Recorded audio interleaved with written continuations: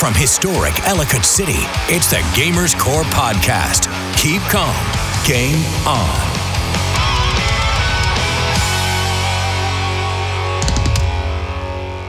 Hey everyone, Tim here with some of our DMs here within the Gamers Core Legion, who are longtime Dungeon Masters, Game Masters, judges, if you will, aspiring judges in our DM cadre. I like to call it the DM Conclave as a reference to Dragonlance, my favorite story. But we have DM Josh here along with DM Daniel. Guys, thank you for joining me today. Really appreciate it. Super glad to be here. Thank you for the invite. For everyone out there, Judge Brendan is not with us this evening, but we want to wish him much happiness and the best of luck. He did have his level zero. His level zero, as you would say. Josephine Pearl Williams, who is beyond cute and occupying all his insomnia energy these days, but he'll be back at the table eventually. But until then, I wanted to bring you all in, pick your brains, and hopefully provide some insight and some extra knowledge or fun experience to our gamers out there. Probably some of your own players here in Gamers Core are going to listen to this. Oh, so I forewarn you that when you're sharing a story, they're probably going to figure out that you're talking about them. You may want to talk around it. Oh, I plan on just calling them out. Or just call them out. It's still a lot of fun. I'm pretty blunt, so my guys know. They're probably just going to laugh at the predicaments. Very much so. And all. So, again, welcome to the table, and I figured we just go back and forth and do a DM highlight here, have you both at the table. But, Josh, I'll start with you, man. Like, what got you into DMing? Like, I remember over a year ago, came into the store, you were just pretty much kicking off into the Dungeon Master scene, but you went full tilt. You did not tiptoe around, you jumped into it. Pretty much. A side story, because this is great, everyone listening. These guys both have their own story here of how they got involved in our gaming scene. The origin story. But I get a call from my wife, Ashley, and she's just like, I remember this guy, Josh, came in, and he's super excited to be a DM, and you need to talk to him because gave me the info, and then you came on in next. We chit-chatted, and right away, it was like you were off and running from day one. I honestly believe you were our fourth or fifth DM into the cadre as more and more gamers were signing up, and you did not hold back. So what led to your journey of playing D&D and going full tilt into being a DM? Right, well, I mean, unlike some of the other DMs here, I actually haven't been playing for decades in multiple editions. I got into it a few years ago.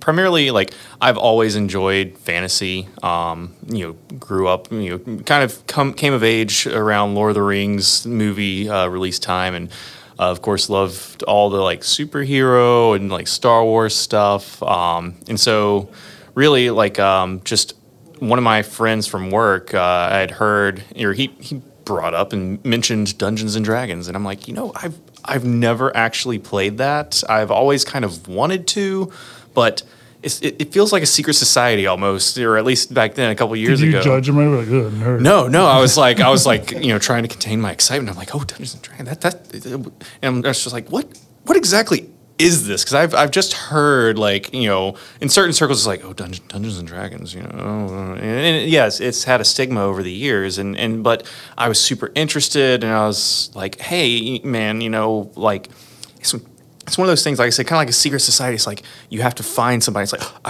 I found a D&D player, maybe.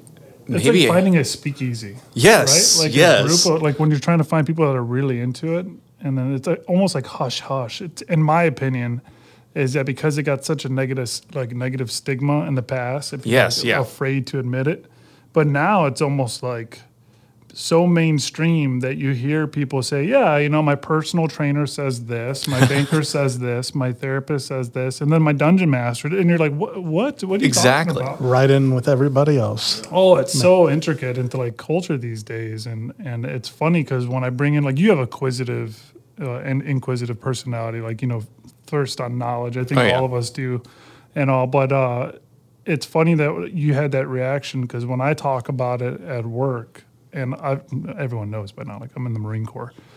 So I either get like the over testosterone masculine nerd, and then others are like waiting until that guy leaves and they're like, hey, you got room at your table? I've always wanted to play. Like, yeah. And it's always the person that you did not think would be interested. You're like, yeah, sure, why don't you come on by? It's actually a fun game. It's like playing war games, thinking it through with vignettes and all. But so he pitched it to you. Well, he just mentioned it, and I was like, hey, man, I've never played. Do you think I could? What? I don't know how to ask other than can I play with you guys? Is that weird? Am I able? And he was like, no, it's totally cool, man. And shout out to Reed, the guy I'm talking about. He's one of my players now. Anyway, but yeah, he's like, hey, yeah, let me ask our DM. I think we've got a seat at the table, and so he texted me an address, went to this dude's apartment, and ended up meeting a bunch of really cool people, and they were like, all right, here's how it works, and they just walked me through it, and it was a home game. How long did you play before you went to DM though? So I got introduced via a one shot, and then immediately went home and created an entirely new character with an elaborate backstory, as you're prone to do. And did they die the first session? No, so my character survived the one shot and ended up becoming like an NPC. Nice. And then we played, I don't know, 7-8 games, and before I was like, okay, like being a player is one thing, but my personality is like I kind of want to know behind the scenes. I'm interested in the storytelling aspect, and it was like, so how difficult is it to be a DM? So I talked to our DM, and he's like, I think you could do it. I think you seem to have the chops. So I decided I was going to homebrew a module. Okay. And that was the worst idea ever, because I tried to base it. If you've ever seen the movie Cube, I tried to make a dungeon based on Cube and sunk hours and hours and hours into building it. And my first session DMing, I was looking around the table 20 minutes in, and I was like, this is a disaster. Did the players derail your plan in usual fashion? I mean, they were great players. They were actually trying to help me. They were playing along. There was an obvious get the party together trap, and it's like, sure, okay, I'm just gonna fall headlong into it. Yeah. and so, but after that, I mean, obviously, I was like, man, I just need more experience. Yeah. I just need to do this more. And the second session was a lot better. By the third session, I kind of got the hang of it, and that was actually around the time that Gamers Core was opening up. And so, timing. Yeah, and my wife and I had actually come in when y'all were doing your pre-opening kind of preview, and I remember that because we let you in. Yeah, we're like, hey, yep, come check it out. Yeah, there was I don't care. Like wood everywhere. Yeah, lumber and power tools, building tables and stuff. It was really cool. You had the giant Space Marine already there, and I was like, oh, okay, 40K. That thing has its own story, but that was all the advertising we needed. Honestly, we put it in the window. That's what brought me in. I know what that is. If you were a gamer, you knew exactly what that meant. Oh, I didn't even play tabletop back then, and I knew what that was. Yeah, there's people that have no idea. You're right. I see it all the time with parents. Oh, that's a Space Marine. They're like, oh, good job, Games Workshop. That's 30 years of lore that you've been pumping out there. Do you have a theater background? I mean, have you ever been in a high school play? I was, yes. Never any leading roles, but I really enjoyed that. So yeah, a little bit of the theatrical. My wife always says that I'm very dramatic, melodramatic even. But even with the storytelling side, I can see that because you, obviously we know this with your style, you do like to embrace the theater of the mind. That's probably something we'll talk about too, with some tips with that, because a lot of traditional DMs have the gridded tan maps. They're drawing out with markers at least 1 or 10 times in their DMing. They've confused dry erase with permanent markers. I remember that from my first pro tip, if you use a permanent marker, apparently, and my wife has done this apparently at work, they have whiteboards, but if you use a permanent marker, go over it with a dry erase marker, and it'll come up. This is fact, yes. I have seen it not work sometimes, though. It is not a guaranteed 100%. Correct. If it's been on there too long, markers, why you're using that? It's like a DC 15 kind of roll there. I think closer to the 17. But also to highlight Daniel here, it's funny how you got involved. Oh, my story is so odd. Yeah, it's so funny because Mitch was DMing, And Mitch was my very first DM. Shout out to Mitch. He's awesome. He's still DMing here. And I was being drowned in kid energy, which I did not have. Kudos to Mitch. He has it. He's he was helping me out phenomenal with with like 18 kids at one point. And we split the groups until ultimately Mitch took over both groups. But Mitch, very passionate, believed in what we were doing, and he had his little D&D pitch down. And to do something different for our gamers, for those that are listening and did not know, when we decided to go do homebrew, the only homebrew I was comfortable with was Dragonlance. Well, that's because you didn't have the D&D background, but you grew up on the books, right? I grew up on the books, exactly right. And I've read all 147 of them, still waiting for the next 3 to come out. But I knew the story back to back, all aspects of it, like ridiculous amounts. And Daniel knows this too, like really weird details. Into I the knew. weed portions that are like, You're like that guy who memorizes the Tolkien genealogies. Oh, without a doubt, yeah. but just Dragonlance versions. Well, it was really just Dragonlance. But I knew that if the gamers were going to come here and we were going to ask them to pay to play, because I want the DMs to be compensated for all their passion, it wouldn't make sense to have them do Curse of Strahd unless they wanted it or other ones. I wanted something special. And most of the kids did not know Dragonlance, what it was, which was 'Cause interesting. hadn't been They knew around in a Tiamat, while. but they didn't know Takesis. And it's like interesting. But you're right, they haven't been around a while, but we wanted it unique. So here's Mitch. Daniel's, hey, what are you guys playing over there? Because I was laughing at them playing the These D&D. kids, they're great. They're still groups in the same groups today, but they'll break out into the song. They do really wild things, and they're a fun group. Playing Dragonlance, though, and then Mitch says, oh, we're playing Dragonlance. And then I went, I'm sold. Yeah, Mitch is going on, and then Daniel, I hear him. He's like, "No, you didn't hear me. I'm good. Good, Where man. do I sign up?" Where do I sign? I mean, it was very simple for me. And Mitch because was of like that. trying to a third time. He's like, "No, I'm not joking. Like, where do I sign up? You don't have Shut up and take my money. It was one of those situations because I was standing there, I was sitting there watching them, right, and going through and all this. Mitch is just finishing up the session, and I just came into the store, and it was like a month after you guys opened or something like that. Yeah. I had been looking for a store, just I don't know, I was lonely, bored, just whatever you want to call it. I walk in and Destiny. they're playing, and yeah, kind of in that realm because I sat down in one of the chairs, I watched them play, and I was like, I heard, I think, a name or something that was in Dragonlance. And then he started talking about, the store's going to start up a Dragonlance campaign.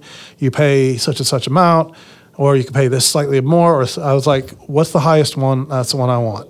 Whatever it is, I'll tell you that.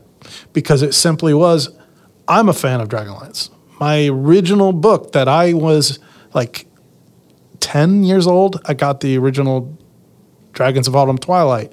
And I was sent to my grandmother's, and I sat there and read in 2 hours 100 pages. First time I'd ever really focused in on a book and just got immersed in these characters. The same thing is like Tim saying, right? I start learning all the lore. I understand this. I understand these characters from Tanis and Tass and Caramon and Raceland. And you could just go down and start talking about Fizban. So I ended up paying to play, and I got put in Group D with what at the time was 6 other players and then 1 DM. And we went on these adventures, and I enjoyed it, but it wasn't connecting as much with me. Something about the fact that I knew more about the characters than the DM did. Oh, and having DM'd for you in that Dragonlance campaign. You were the second DM, not my first. and my first hearing of Dragonlance was Tim saying we're running a Dragonlance campaign. I'm like, cool, what is that? Yeah. Versus I'm sitting there going, okay, you know that princess? No, she is not real nice. She is a ice queen is what they kind of example that they always set for her. Or this is how Lorana would act at this based on the, I'm that backseat kind of player, right? That because I know these characters. So you have your like rules lawyer, and Daniel was the lore keeper, right? Like you have like, oh hey man, like, and he's not derailing the plan because I know that with you, we prepped a lot. Oh yeah, really, but, I was going to say I don't know how much you knew, but there were times I would go to Tim after a session and ask for a lore dump, and then come before the session and be like, "Here's what I'm preparing for. Give me the lore dump so I don't embarrass myself." So that, especially when I came in because I was at that point I was acknowledged the fact that I was like, I know probably more than most of y'all. If you got a question, just ask me and I'll tell you what I know on the characters.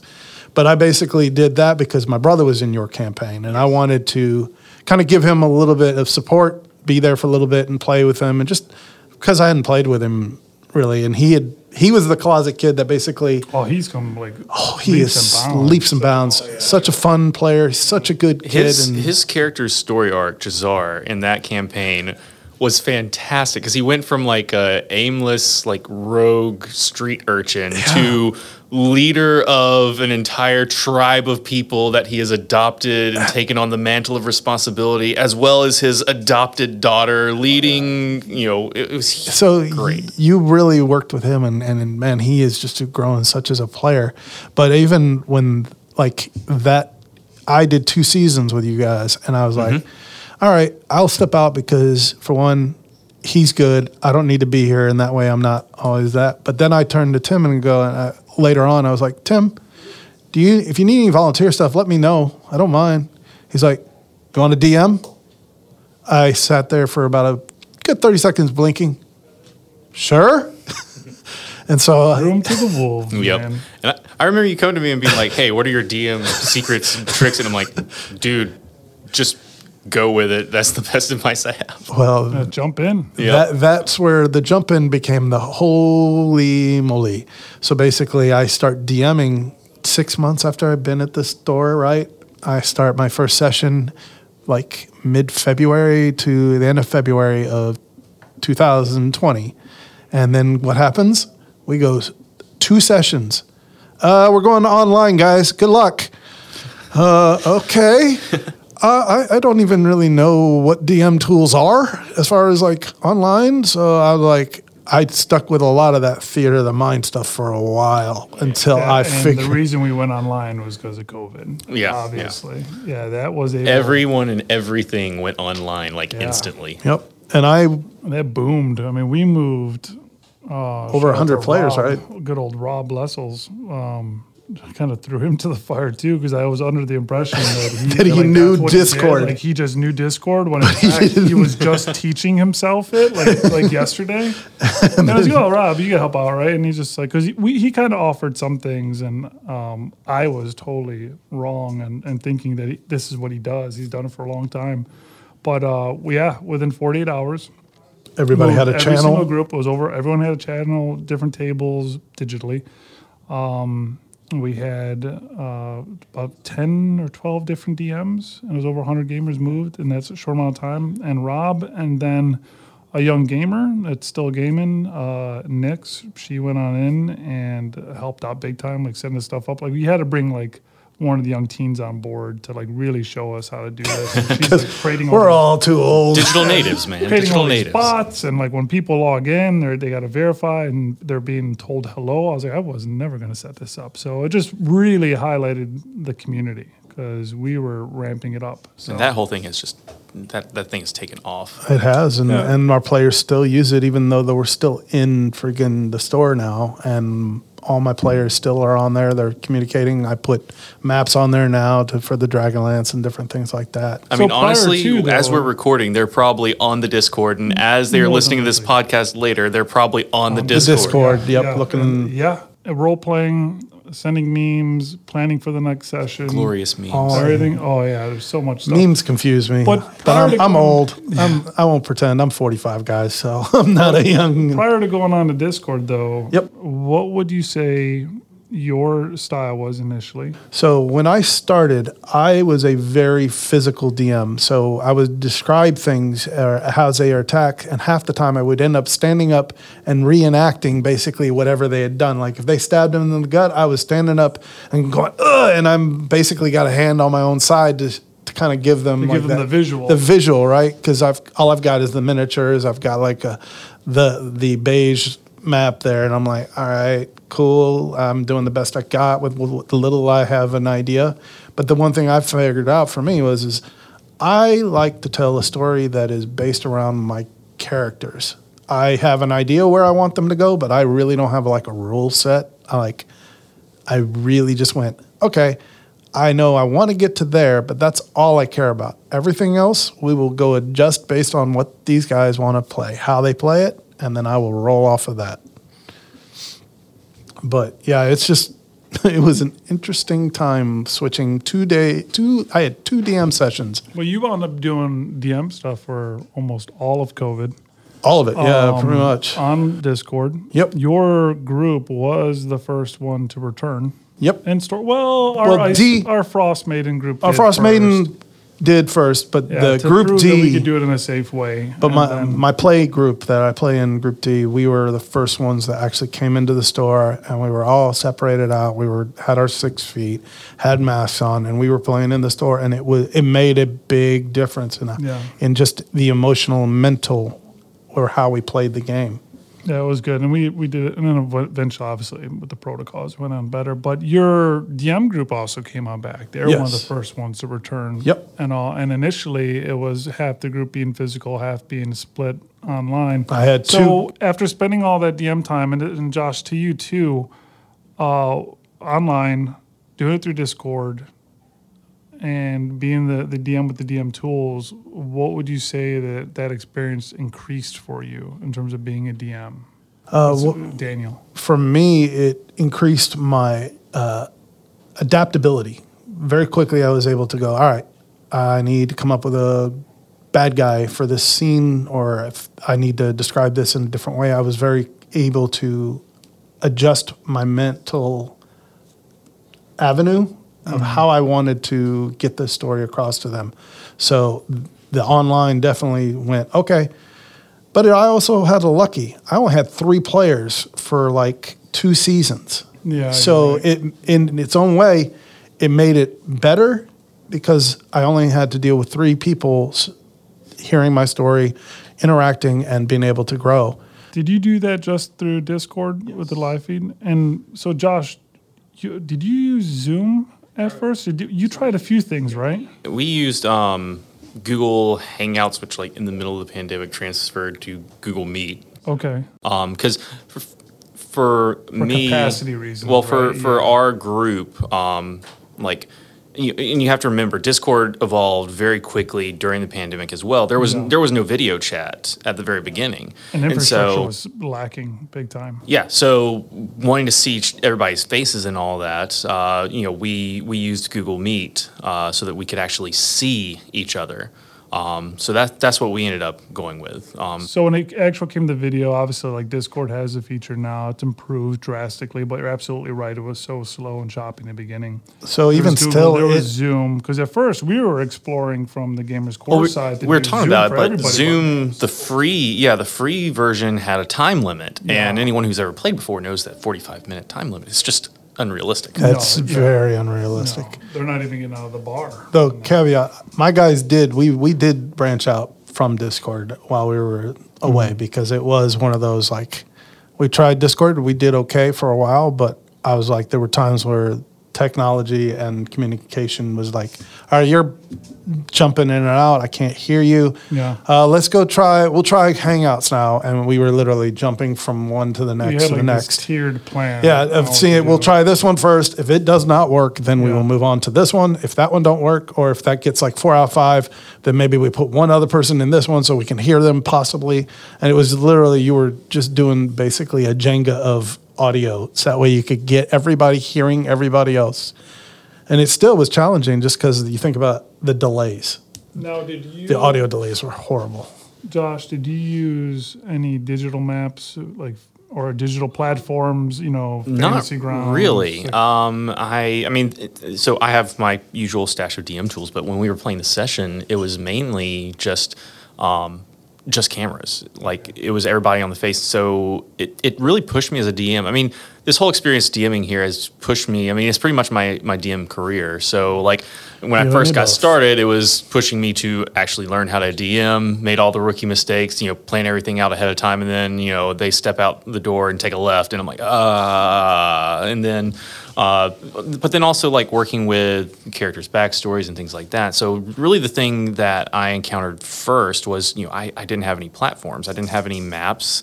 Before, I was primarily a visual guy. And I mean, I like being descriptive too. And I you can ask my party. I've described things pretty well before. I consider it probably one of my strengths, but there are definite limitations to that when you're trying to run combat. and you have no How frame far of away reference. am I? Exactly. And so what I really try to do is throw back to the old theater of the mind and just really, really describe the setting and just very quickly kind of set the scene a little bit. And then they leaned into it. And so they're forming this picture in their head, and they're like, well, tell me about this. What am I seeing over here? And so I would just very quickly, in my mind's eye, think about, okay, what logically makes sense over there. Like we had one combat. They were, traveling the wilds of Urgoth and trying to stay out of sight of all, the dragons Dragon flying armies overhead. and the dragons And they come across an ogre patrol, and it's like, okay, well, and I'm describing it to him. It's like, okay, well, how far away are the ogres? And I'm like, 60 feet. yeah. I'm like, in my head, I was like, okay, what is like the maximum engagement distance for an encounter? And I was like, they're like between 60 and 80 feet from you. And I just threw that out there, and they're like, cool, are we at the bottom of the hill or the top of the hill? And so, these questions just started popping up. And so before we knew it, though, we were together, players and DM, building this encounter scene. And even though there wasn't anything to go on, like at least in my mind's eye, there was this very vibrant picture in my head that I had formed. And I can only assume like it was similar for them. And we ended up running it because it's like, okay, well, he closes in 20 feet closer to you. It's like, okay, cool, I'm going to charge right at him.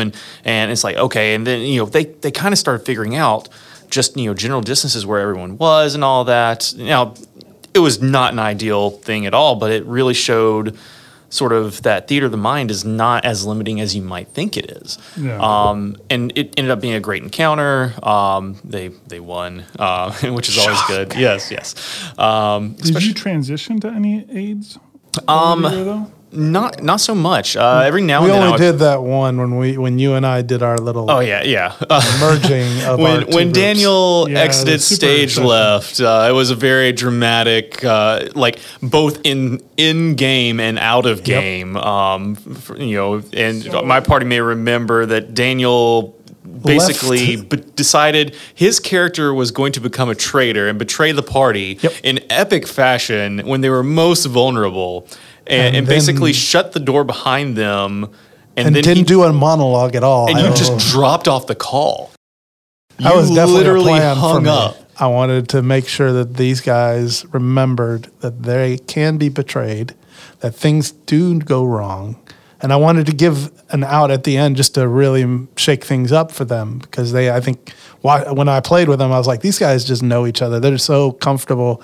What can I do when I'm walking away? And I knew I was walking away. I was like, well, Dante, yeah, he's pretty cool. But what would be fun if he was actually a double agent, basically about to betray them and walk away with the Dragonlance? Yeah. Ooh, that would be fun. Sure, let me check with Josh. You cool with that? Yeah, I'm cool And with it's that. like, All right. absolutely. Yeah, that'll be dramatic. It tells a good story. And So then that's not yeah. the first time, though, or the only time, right? No, that we both had of a you second time. had worked together to impact a larger group. So for those of you that are out there listening, you can run what we call a super session with two DMs and have a lot of success. And I've done it with Mitch.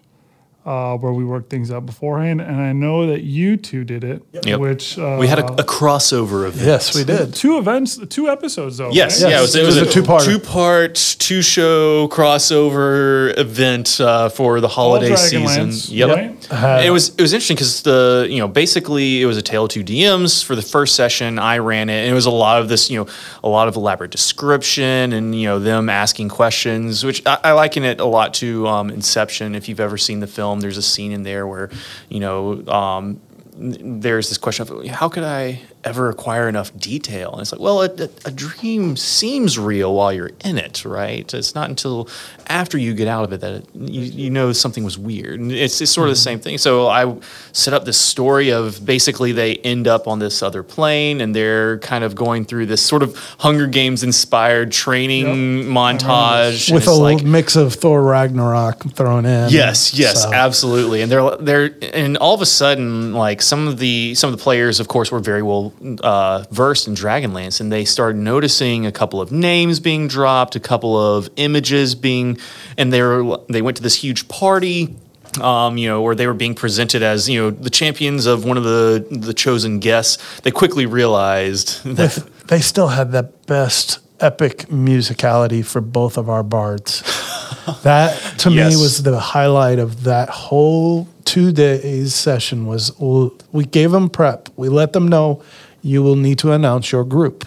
Yep. At this party where all these There's gonna seemingly be a point noble people are gathered, and it's like everybody in the room turns and looks at you and waits for you to introduce your group. And so both of them, hats off to both Joe and Chris from the two groups. One of them they did a not- rap battle, didn't they? Yes, which was hilarious because because if you all know Joe and Steve, they are quite the older gentlemen, and for them to bust out rapping, he busted out rapping, and I asked both not of us. older, they're just more experienced. That's what we're trying to say. That is true. Yeah, they are. They're Experienced. tier 3. But Chris had this beautiful ballad that just was kind of talking about all the different characters, and it was phenomenal. And then Joe rolls in with this hip hop rap, and I was like, "Wait, you can rap?" And then he just had such a great flow, and then he throws my name in. I was like, wait, hold up. He threw me in there. I was like, okay, cool. I was not expecting that, and I appreciated it because I was just humbled by the fact that he appreciated it enough.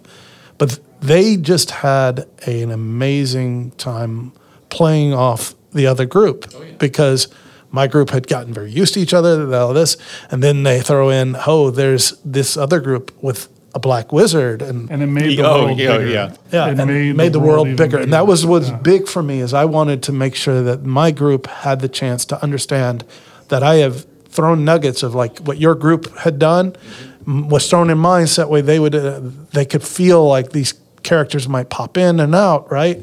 And all this other stuff, and even the We group. were doing such an awesome job with that, like before COVID, because I was literally tracking every single. That's what I had the moniker DM Overseer, because Yep, you had to yep. report The to me Overlord. what was going on, and then I told the other DMs, and we had several groups where like your group Yeah.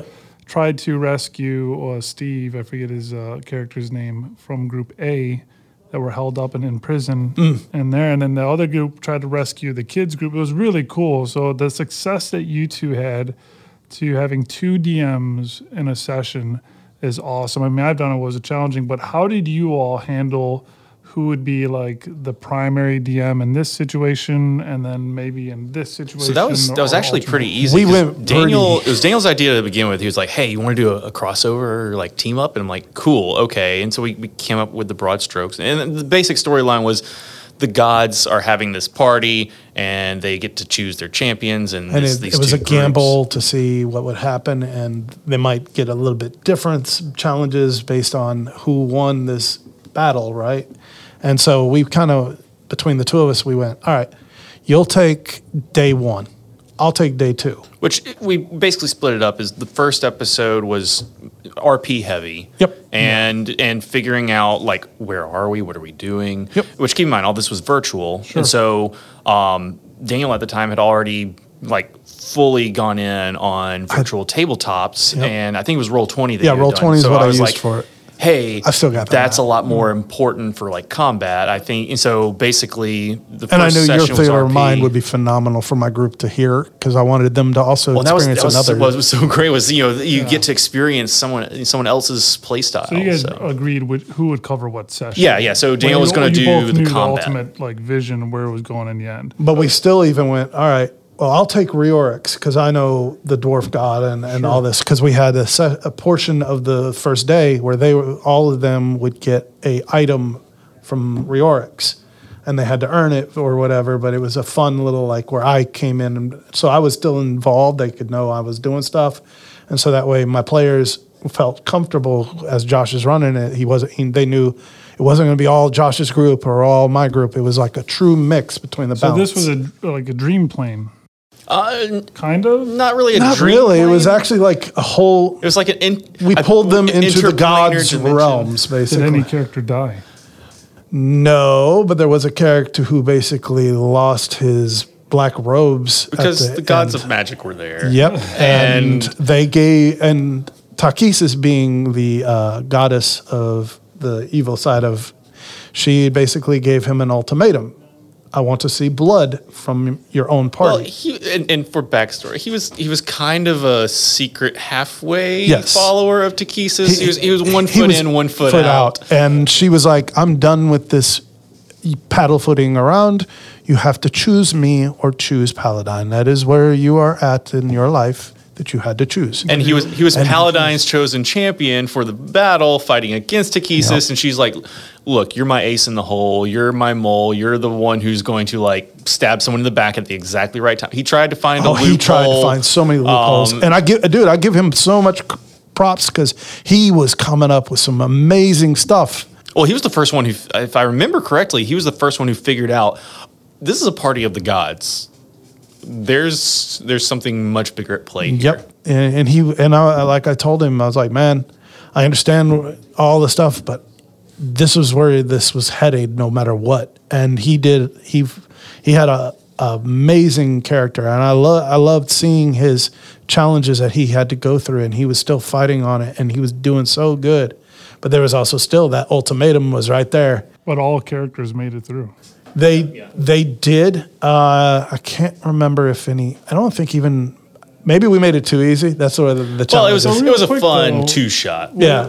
Because you had, 5 in that group at that time? I believe so. We missed one of your group, and my whole group Right. was there. And how many did you have at that time? I think I had 5 because Benar had not. Okay, so let's just say 8 to 10 players. Yep. with Oh, yeah. DMs. Oh, we threw like a CR-22 dragon at Yep. them. How did the flow go with 8 players? Let's say on average 8 players and 2 DMs.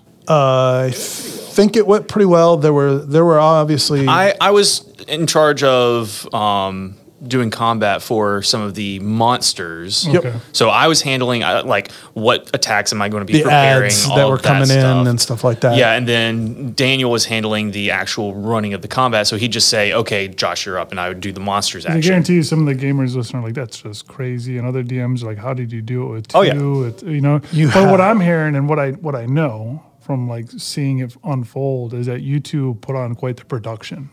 And you all were both in sync. Well, I certainly, think that's the- certainly hope it was a that worthwhile was production. the whole goal, right? Was I wanted to make sure that it was in sync between the two of us. But we also didn't have like egos about it. Like I know where my strengths are, and I know, and as playing on his table, I knew what his strengths were. I was like, theater mind, man, that is phenomenal. You have that locked down. I can't come close to that. But I can do is I can create a good map and give us a really awesome dragon we've figured out, and I can make sure that all the players see where they can move stuff and allow them to play like miniatures on a table, right? Because I gave them control over their own characters. Which, as good as theater of the mind is, that visual information in combat is critical. You can just instantly look at the map and you're like, okay, I know how far I am. Yep. Well, absolutely. So what would you say, especially since you had 2 DMs in that one session, I'm going to come back to you, but what would you say are key aspects of telling a story during an episode? Oh, man. I mean, first... what comes to your head right off the bat? Like, So, trying to form a story like within a session is difficult. It's easier to do like in a campaign over multiple sessions, but if you're trying to like in this thing with a 2-shot, I knew my players. I knew which ones really didn't care all that much about story. Their idea of character development for their story is whatever I do during this time, that's my character so progression. you'd like knowing your audience. Yes, very much so. So 'Cause I'll tell you- knowing your players. Absolutely. I'll tell you that we get asked all the time, like, hey, do you run D&D Adventures League here, or et cetera, et cetera? And it's like, no, because... Yeah, the dropping in and out. Yeah, 90% of the community here, I would venture to say more, they want to experience a story over the long haul. They just don't want Yes. the one-shots. The one-shots, they enjoy just to get out of the house, right? Right. But for all the investment that a gamer puts into like a character development, you know what I mean, and the backstory, we all have written like several pages for a backstory before, or this general idea, it impacts you big time. You know what I mean? But knowing your audience, what would you Well, say so is knowing your another one? players and then figuring out what your storytelling goals are. Yeah. And so when it comes, sometimes you have your player-centric story goals, which is a lot more involved because you're not the only one doing that. You're involving the player, sometimes wittingly, sometimes unwittingly, but it's very much understanding the player and the character so you don't go in a direction they don't want to go. Or sometimes if you spring something on them, every now and then there's something that comes up that the player may be like, hey, I'm confused. I want to talk to you about this. So you don't force it. You just and it's like being able to have that conversation with them of like, hey, here's what's going on from my perspective. Here's some of the things I want to like give your character an opportunity to do. Because, sometimes, and I've run into this with some of my groups before where, I know behind the screen what some of the options are, where the road goes from here, but a player may not immediately. The engineer of the invisible railroad. yeah. That's what we all are, right? Right. Yes. But they may not be able to tell where the tracks are going. So, and they may feel like they're being forced into a corner. Like, hey, I'm not sure I want to do this. And I'm like, well, have you considered these options? Sure. And so when you actually have that conversation with them of like, here are the doors that are now open to you. A lot of times it's it opens their eyes to new character possibilities. Yeah. And like I said, sometimes players are perfectly fine with you like forcing them to a door and opening it, and they'll just walk right through. Your brother is a lot like that. Yes, he literally had an opportunity to do that, and that's how he became the chieftain of this tribe. The Wimatoa. The Wimatoa chieftain. And he was just presented with an opportunity, and he went through the door. And that's one of the things I like about him as a player is he kind of rolls with it. But and then other people really, really will have long conversations with you about their dreams and goals for their character, what they want, and they're right for it, and you have to support that's where them you as form much those as goals. But my thing is, you don't tell your goals to your players. Like, figure out, kind of get an idea of what they want. Are they looking for redemption? Are they looking for treasure? Are they looking for fame as a character? And so then within the framework of the campaign that you have, figuring out opportunities to give them that opportunity. Don't just give it to them. Make them work for it. Make them earn organic to the story. Like the opportunity, if it arises, it feels and it seems more genuine. And when I see the character or the gamer receive it, like say you and I, we communicated weeks prior of what you want with this story. And then I just find the right moment. Like, I found many in our Frostmaiden game, you know what I mean? But I don't, like you just said, don't force it. It wasn't forced. Right. You just wait. And hopefully that character lives long enough to see that part, for our Frostmaiden campaign, and this is going to get into a little bit of spoiler territory real quick. So, Josh, if you're listening, turn away. Don't listen. But, he like took a language that was kind of a throwaway language. And as soon as I saw it on his character sheet, I'm like, that is going to be crucial in like Act 2 or 3. Like, I hope he lives that long. Sure. Spoiler alert, he died. But no, they ended didn't they resurrect him? They ended up bringing him back. I remember hearing like they carried his body. And well, because and we had a conversation when his character died, and I was like, hey, are you done with that character? Do you want to roll a new one, or do you want a method to bring it back? So he literally sat through like an entire session. Like a session or two. It was like a session and a half where he didn't get to do anything because he was dead. Oh, wow. Because they were stuck in where we were just at. Yeah. Where we were? That's where they were? Yeah. So I got to tell you about that. But they brought his, they got his body, got out of there, found a way to bring him back. And it was not easy. They had to jump through some hoops. But he came back, and I'm like, yes, he's back. That's going to come into play. But I mean, my other players have been asking me some questions, because one of the things, if you run Frostmaiden, you'll know there's these player secrets. Yeah. And so I've had a couple players asking me. It is phenomenal, isn't it? Well, especially if you choose them right and give them to the right players. So I have some, and the thing is, they don't realize it yet. Getting into some minor spoilers. So if you're in my group, be prepared. But I know Jesse's going to listen, so yeah, I've been kind of layering some of these secrets so that they are actually on a collision course, and there have been little things here and there, small little minor, NPC bit encounters that have been building up to it, and some of those secrets are about to come to a head where it's like before they know it, they're going to be in this conversation, and all of a sudden something happens. They're like, oh wait, what did you just say? And it's like, all right, are you going to tell your party your deep, dark secret? Or, because if you were looking for the opportune moment.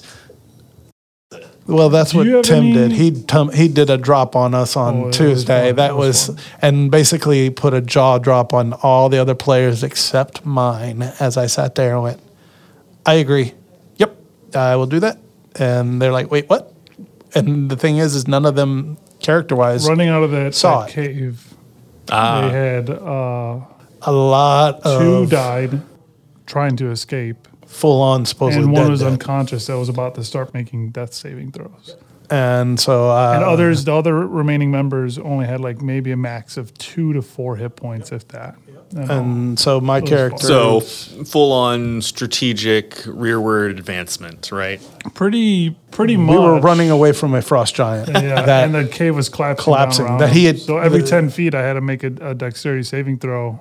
which was 6 of them. Yeah. We had to make 6. Yeah, And run 60 it felt feet. like, okay, unless you rolled like 18 or higher, you're going to get hit. And then I was It hearing was coming down. 60 points of damage, 80 points of damage at different points. I'm like, we're only level 4, guys.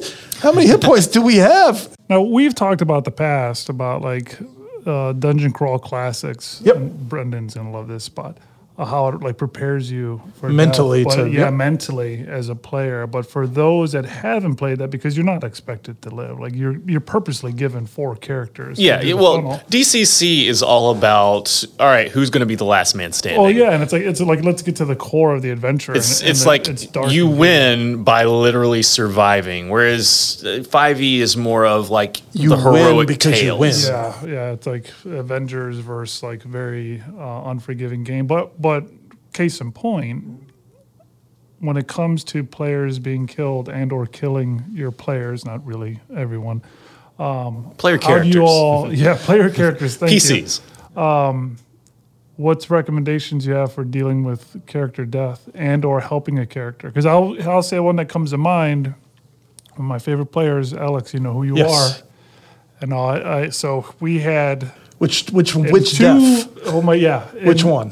In 2 campaigns, in the Dragonlance one, he had Albros, and hey, he wanted to be Jon Snow. He got to be Jon Snow, And he went against Lord Soth. through the ultimate stages of grieving, which was interesting. And he got fine with it because it was going somewhere. And then in our Icewind Dale campaign, Van wound up getting killed. Which is his other character. Yeah. And He was better with it. yes, he was. The second time, but it was interesting because for 2-3 weeks he was catching some grief from the group because of the way he was acting, and even they did some excellent RP Yep. with how he's not like of the pack or of the group. He tends to be on his own. But then the way he died, he went going out to protect somebody. Yes. And then he got to make a whole new character. But it So was really yeah, the interesting. whole I don't see you as the guy making the sacrifice play. You know, put on the suit. Let's see. Yeah, Let's, exactly. yeah. It was there was some challenges, right? You'd see him play and you're like, you have the shield, but you're not being the shield that we would see you play like. And it was very confusing for a while there to watch him play it. And it was so, but when he went down, it was like, wait, what? Dang, dude. Oh man. And then it was just watching him handle it the second time. Cause I'm in both campaigns. Yeah. So I saw him go through the first one and I saw all stages of grief that he went through on his Yeah. Van character. It was bad. Like I played like the end of Brothers Watch from Game of Thrones. So right when it happened, you know what I mean, to give the tone. And Oh yeah, I killed a PC recently, and like very subtly, like on my phone, switched over to my death playlist because yes, I have a death playlist. And one of my players like looked up and he's like, "You have a death playlist? You heartless!" And it's Was that Sam? Because I feel like that would have been a Sam. no, moment. that was actually. I was gonna my play home group. That was Whitesnake. Like Reed. here I go again on my own. I just think I didn't think It would have been. It would have been Well, phenomenal. I those- played my death playlist this past week. One of my PCs ate it. He's currently he's in an in between state. They're trying to bring him back, but see if I they do. played it, and they were like, it was a different group than I had played for the first time. They were like, man, this music is like. It's perfect for the moment. Like this feels heavy and yeah. And that's the thing is, player character death is traumatic, It should be.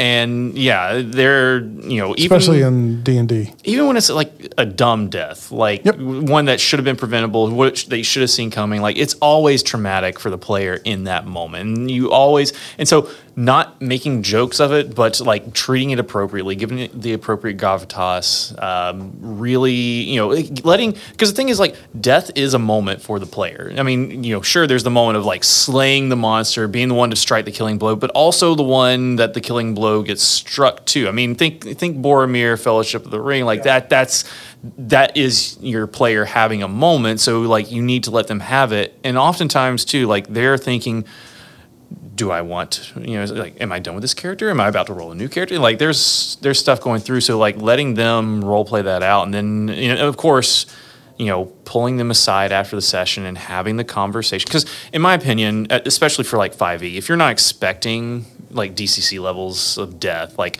pull them aside afterward and be like, hey, are you comfortable? Like, what do you want to do? Yep. Yeah, I agree 1,000%. But before we get to hear how Daniel deals with death of player characters, you're going to have to deal with a word from our sponsor. See you when you get back. Like board games, Gamerscore, RPGs, Gamerscore, tabletop minis, collectible card games. Gamerscore. Gamerscore's got them, along with a great selection of hobby and gaming accessories. Located in the heart of historic Main Street, Gamerscore is Ellicott City's premier tabletop gaming destination. But we're not just a game store. We're a thriving community of dedicated gamers just like you. So stop by today and find out how you can join the Legion. Gamerscore, more than a game store. Online at gamers-core.store. People in the place, listen up, think fast, cause we're coming at you with the Gamers Core podcast. We got Timmy in the house running games until dawn. Remember, everybody keep calm and game on. All right, welcome back. We've been going at this pretty long, so obviously we got lost in talk, and it's always fun. We could talk for hours, everyone. Heck yeah, man. But hey, Daniel, a few tips, man. Dealing with when you are a DM, dealing with one of your gamers that just died. What are some tips you got? Well, that would be good if I'd ever had one die yet. So that's my first. So I'm still probably I am. Well, then what about from the aspect of a player? Everybody's going to die to his next session. But he needs experience. I honestly haven't had a character die yet either, though. I've had them come close to death saves, but I've not actually had one die. Well, you've been at the table when others have. Yes, like we just talked about with both Alros and Van. So I could tell you, sometimes when you want to recommend like what to do during it, I could tell you what not to do. Like Josh said, like, hey, give everyone their due and their proper respect. Well, the one thing I need that you to roll 3d6, okay, and roll it again, okay, and roll it again. Oh, yeah, you don't want to do that. But when something just, I couldn't help my own physiology at that moment. But when Rob died. Yep. And so Rob was gifted a cold weather gear winter suit that just so happened the way I described it and the way I named it. Was this the Care Bear suit? Yes, it was the Care Bear suit.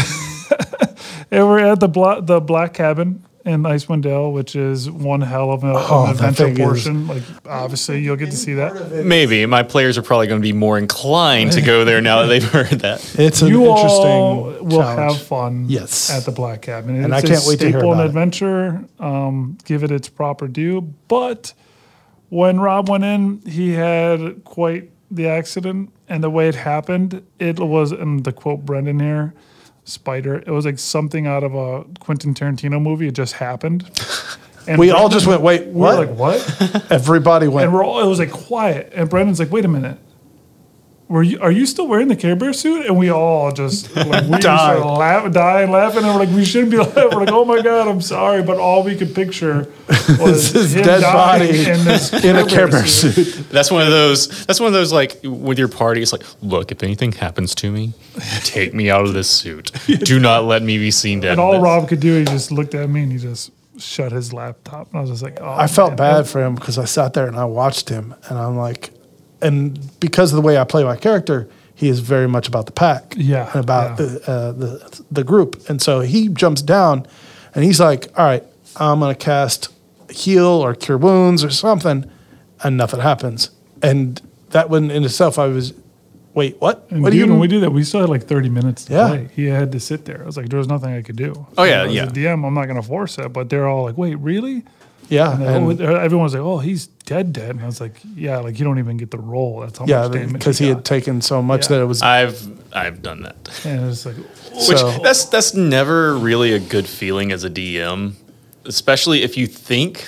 I had one PC I killed recently. I was like, okay, this is how much damage he does. I need you to. Oh, dude, I'm dead. What? Wait, no, it's this much damage. Like, yeah, I'm dead. We forget where their level 3s and level 4s. They don't have a lot of HP yet to, yeah, that's what to was handle that. happening when they were running out of the cave. Yeah. So Kelly, thanks for rolling with that one. But yeah, I was like, you take 86 points of bludgeoning damage. You're like, oh, I'm dead. I was like, one of you got to get the body. so, but yeah, that's so dealing Always with get the body. death at the table is, I think, even as a player, it's as important though as anything is to be aware. Like seeing Alex when he did his first death for Alros and just seeing him just literally be devastated. I mean, just that night, he was like, Oh, yeah. he could not comprehend. And I was It's like, traumatic. But the thing is like, if you, like, I knew who Lord Soth was. Yeah. I knew how badass Lord Soth was. I was like, Alex, do you understand that you can't win at our level now The against plot armor is thick on this one. I tried to give him that understanding, right? And as a player, but I also realized that afterwards I was like, maybe I should have just shut up and let him do it and then support him a little bit better afterwards, because that was one of the failings of that group at that moment. I don't think any of our group really gave it the due it needed. Those two episodes were insane too. Yeah, it was a beautiful map. That was the one where they basically were. Ended up being a freaking balloon over the Chaos Gem. I mean, it was nuts, just craziness. But Alex's death, and we were just like, all right. And then, all right, this is what's going to happen to that character, and Alex is like, I don't know if I want to do that, and I was like, well, dude, I don't know what to tell you, because he's at least giving you a chance to resurrect. Because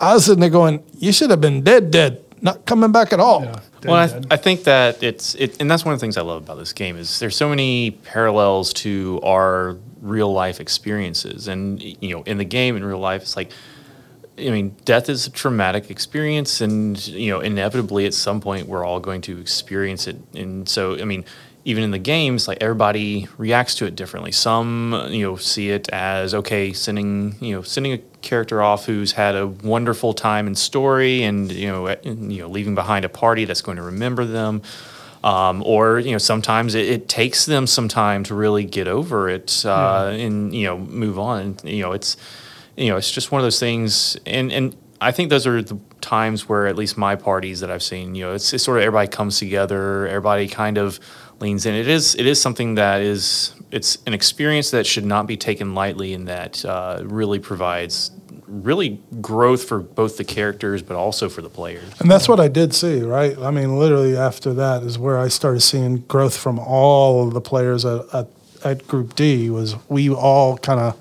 okay, that's the first real death in the party, and this is like a year and plus into our game, and we're all just like, whoa, we can die. We forget sometimes. We're like, we're pretty powerful. We're doing all right. We're holding our own. I mean, you're playing characters that are throwing themselves at at dragons and throwing them at these dragon high lords and magic and all this craziness at Every Dragonlance. now and then, you're not gonna come back from that. Yeah, and we've been lucky up till then on the lives saved and all that stuff. So, but definitely saw a lot of growth in all the players slowly after that point. But So as we get near the end here, gents, we'll go to Josh. What are, let's just say an arbitrary number, what are like 3 tips you'd give to someone that's just starting into Dungeons and Dragons and or a new aspiring DM? Like what's the first 3 things that come to your mind? A new player, just go for it is my biggest advice. Because, I mean, like I said, when I got into it, it was before, COVID really kind of propelled D&D into the mainstream. It was still kind of had a little bit of a stigma. And it's like, look, if you think you're going to have fun, just go for it. Don't worry about what anyone else is going to think. Like, give it a try it out, see if it's your thing. And then if it is your thing, like, just roll with it. I mean, if you want to try a new character, then go for it. If you want to be the one who tries to go for the really crazy maneuver, climb up the dragon's back and, stab it in the head, go for it. Like, this is a game of endless possibilities, and you can really try things out in this world. And the thing is too, like, if you're normally kind of an introverted person, like at the table where no one cares and you're role playing, like, this is the opportunity to maybe try out like being charismatic, play the bard. Be the bard. I mean, I've got a player who is very over the top gregarious. I firmly believe D&D is very underrated when it comes to like mental emotional health of what it could do. Oh, absolutely. Hands down. It's a mentoring tool that basically allows a person who is not maybe a socially adept person to learn how to be socially adept in an environment that at the end of the day, they get to experience it, but that it doesn't feel like it's experiencing them. Yeah. And it is so important. It's a safe place where you can try new things. So as a player, just go for it. So as a DM, I would say my biggest advice is it's similar to just go for it, but I would say improv is my biggest tip, which is learn to just roll with the punches, learn to make stuff up on the fly, maybe get a couple of players who you trust, 3 or 4 guys, and try running a session where you make everything up as you go, and it'll really stretch you. But being able to do that improv, when you prep an entire thing and your party takes a left turn, you're ready for it because you can just make it up as you go. It's really a matter of repetitions, right? Pretty much, yeah. Then you get it's better just at improv. experience. Your mind's just racing, and then it comes natural. What about you, Daniel? What about to new players? So, because you've had a lot of new players in your group. I have, and I have also been that new player for here, right? So the big thing that I would say for any new player is this is kind of actually more like over. Even if you don't know anyone, there's somebody out there for you to play with. That was the thing I did not know. I walked into this store, Same here. Didn't know a person, but the fact that the store had this, hey, you pay, you sit at a table, I'm now guaranteed a spot. I don't have to ask somebody. I didn't have to feel like, can I get in? You know how you were saying exactly that awkward. I didn't know anybody until I heard this one person mention. Yeah, and I didn't ever have that. So it was like the very fact that the anchor of the store gave that opportunity to me. So for a player, that I would always say is like there is always going to be somebody there for you to play with. And if you don't, there are always people that you could talk to that might know somebody. Yeah, well, and if you're in our local area, Gamerscore is fantastic phenomenal. for that. But even if you're listening beyond our area, find a local game store that runs D&D, because chances are the people who are there were you at one point. They walked in cold to a store and were like, hey, D&D. Yep. And to be honest with you, to help out all the gamers out there, you could look at other apps. There's Meetup. I know Wizards list. I still believe they list where Adventures League goes on. So you could start with a one shot, at least maybe meet others and all. But there's no obligation. If you don't like it, drop out. Yeah, drop out. On a slight turn, half of my party that's on Sunday play in another game with one of my players. Yeah. And so I'm like, pretty cool. Because I have 2 gentlemen that are the elder statesmen, and they had never played D&D before, and this was like one of their goals, right? They wanted to play D&D, got to be in my table and all that, and then another player came in, and they're like, now they're playing in like 3-4 games, and they're doing all this stuff, and I was like, super cool, ecstatic for them, because I knew that that's something that they loved, and they just. I saw them bloom on my table, and it was so much fun. So what about being a DM, though, too? Because not only did you come fresh to be a new player here and play for like a year, you did, just like Josh, jump head first. Oh, man, I did. So now about a year and a half later, what wisdom would you impart, like being the number one thing? Well, it's kind of a good DM mentor, perhaps? That helps. It does help when I can go, Josh, how did you handle this or that? Right? So it is good. It is important to have a mentor. It is so important to have somebody to bounce ideas off of, because one brain cannot do everything. You cannot know everything. You can't have all the ideas. Often overlook a bunch of stuff. So asking... I learned everything from all you guys. Yeah, but I think we all learn a little bit from like everybody else. So that's part of what it is. But I also look at it as like when I was sitting at the table, the one thing as a player I wanted NPCs that were interesting and I cared about and that made a difference in my life as playing this character. And I just didn't feel like I was getting that. So when I became the DM and I was like, no, we're going to hit, there's going to be Tanis, there's going to be Taz, there's going to be Flint, there's going to be these characters that I know so well because I've read of them and I know these characters. And then I'll sprinkle in some of my own NPCs that are just some memorable moments that these, trust me, my players on Sunday, and they know, like the doors that are basically the what is it, the see no evil, hear no evil, speak no evil? Well, they got the knockers from, like, I think it's Labyrinth or whatever. I did something like that with them. I came up with NPCs that mattered and made it, because it immersed them in the world better. Because now these characters matter to them. They're dealing with somebody. So I tried different voices. I tried different accents. I tried to make sure that as a DM, I didn't become predictable in how I would portray characters either. I didn't want to give them the same bland old person. Well, there's nothing more gut-wrenching than creating an NPC that your entire party loves just to rip them away. Yep. And so it was... Set the tone. So... setting the tone probably is a big part of that for me. Is like, I know I kind of talked like 3 things for one DM thing, but it really, at the end of the day, it's just find something that you can anchor yourself on as a DM. I think is probably the most important. If you can find something that you can anchor, that you know, that you're comfortable with, and then allows you to expand your skills from that. And so for me, it was like NPCs. I know Tanis, I know Taz, I can use Flint, and I can do these things. Okay, now I can work with the world. I know the world okay. There's some things I could remember. I got to go refresh my mind in the books.